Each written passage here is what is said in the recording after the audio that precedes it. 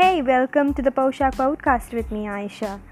It's a beautiful day, and I'm here today with an episode on what are the first foods that you have to start your child for a dietary transition from breast milk to soft solid diets.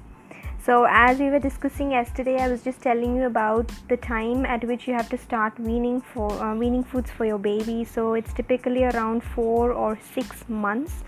So today we will be seeing about what are the foods that you can first try for your baby. So here we go.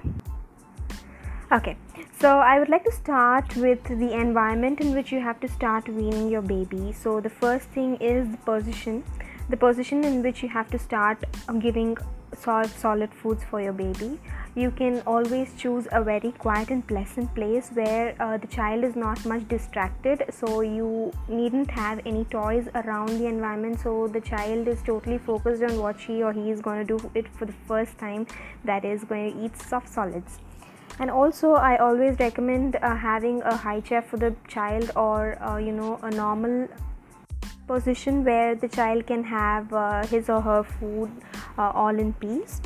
So the environment should be, as I told you, comfortable, less distractive, and it is not always advised to have too many people around the child, because since it is going to be the first food for the baby, the entire family will be very curious about looking at the child and just enjoying how she or he is going to enjoy the food. So it is fine, but still just try to avoid a crowd around the baby so that she or he does not get distracted. And always the best time to have introduction of soft solid is after a breast milk feed. So it can be somewhere spaced between half an hour or 1 hour after a breast milk feed, so that the baby isn't hungry all over, and the tummy is always not full.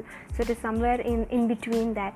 And also it is advised that you don't feed the baby exactly at the time of the baby having a nap, because the baby is always going to be irritated, or she is going to cry, and she's not going to accept or tolerate whatever food you're going to give. So that was all about the environment. Now coming to the food per se, what has to be given to the child. So it can range anything and anywhere about gruels of grains, or having some fresh fruits like banana or stewed apple and curd or yogurt. All these are very simple foods that are easily tolerated by the child. You can also try giving cow's milk for the child, or any sort of other milk that your family always prefers to have, the normal routine that your family has. It can be goat's milk or any nut milk, whichever your family mostly prefers as a normal meal. But always it is more easy, and it is more likely that you always go with gruel that is made with grains, and mostly rice, because it is the most soft food, and it does not have any particular food allergy happening in children. So even if you give them to a child who is allergic to lactose or any other particular food item, so it is always a thumbs up for rice. You can also try with pulses, boiled pulses, which is purely strained, or you can actually give it as such, but it should be mashed. And I would always suggest that you always mash foods with your hand, and never use a food processor for that. If in case you are definitely into using a food processor, then you definitely can buy a baby's food processor, because a normal food processor might leave out chunks of certain semi-solids which may choke up the baby. And also you have to have caution that the food that you give is totally bland. There is no salt, sugar or spices or any other condiments that is added to the baby's food, because it is the first food that you're going to test, and it is always advised that it has to be bland. If the baby starts to like a particular taste in a very early beginning, and she or he will always expect you to give them the same thing throughout their life. So it is always expected to start with bland foods, and as they gradually have a diversified eating, a variety of eating, then you can definitely go on for adding salt, sugar and sour taste, and whatever taste you want to include it in their diet.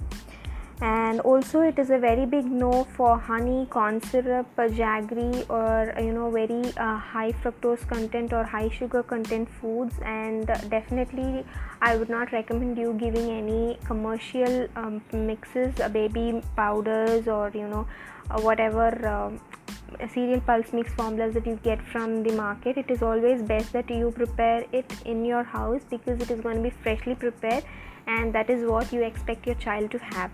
But in case you do not have time or you do not have the resources to do so, then definitely you can choose in for any of the commercially available products. Apart from that, you can also start the baby with sips of water, and it is very important that you start this practice right from 6 months, because after 6 months slowly there may be signs of dehydration, and particularly if the child is grown in a very tend to grow in a very tropical climate where there are high chances of getting dehydrated, or she is exposed much to the outer environment or sun where she or he has high chances of getting dehydrated, then definitely water is a must in the diet. And it also helps in preventing constipation, which is a very common problem that children start having once they start weaning. You can have degrees of variations in stool as soon as you start with weaning, so you definitely don't have to worry about that unless it is a continuous one. Your child starts pooping with loose stools, or does not poop for a very long time, then that is going to be a concern. But daily variation in the poop of your baby is not going to really matter, because it is totally fine for them. And sometimes it is also fine for them to have green colored stools. It is nothing but the bile that is being secreted, so sometimes it does not at most times it does not cause any concern as such, and it starts decreasing as the baby starts eating more and more. And also you have to keep in mind that you have to introduce only one food at a time. You cannot try to introduce 2 or 3 different types of food at the same time. So today if you're gonna give them just rice gruel, then it's fine if they take 2 to 3 teaspoons. It's more than enough. You cannot feed them like a small bowl full of rice gruel to them, or half a stewed apple or a small banana. So it is nothing that so much a child should eat, because the capacity of the child's stomach is very less when compared to that of a normal adult or a child.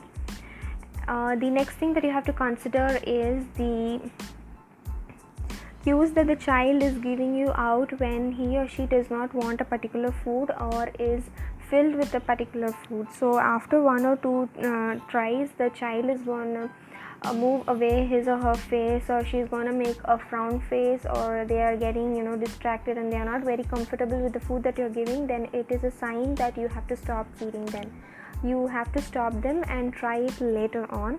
And you also have to understand that for the first 1 week, breast milk will be again the predominant source of nutrition for them. You cannot expect them to gain all of the nutrition from the weaning food that you're going to introduce. Only step by step, gradually will they be able to replace the entire breast milk with the weaning food. So until the first 6 months, breast milk will still be given to the child on a regular basis, but gradually you can decrease the number of feeds of breast milk that you give day by day. And also try to establish having a social eating where you eat along with the child and the child is not left alone or when he or she is eating.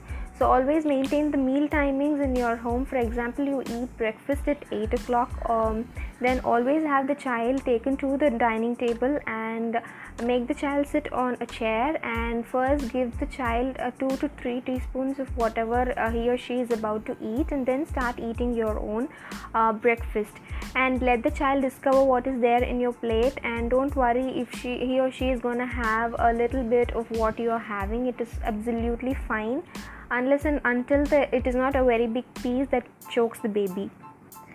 Coming to the next big controversy in starting with weaning foods is conventional methods versus the baby-led weaning, which is in recent times gaining much more significance in the mothers community.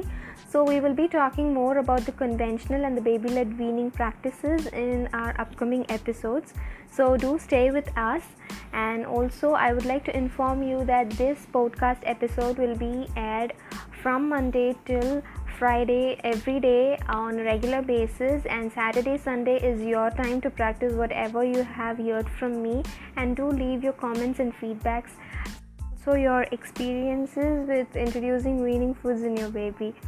So we'll see you with the next new episode on conventional versus baby led weaning on Monday. Till then, happy parenting and thank you.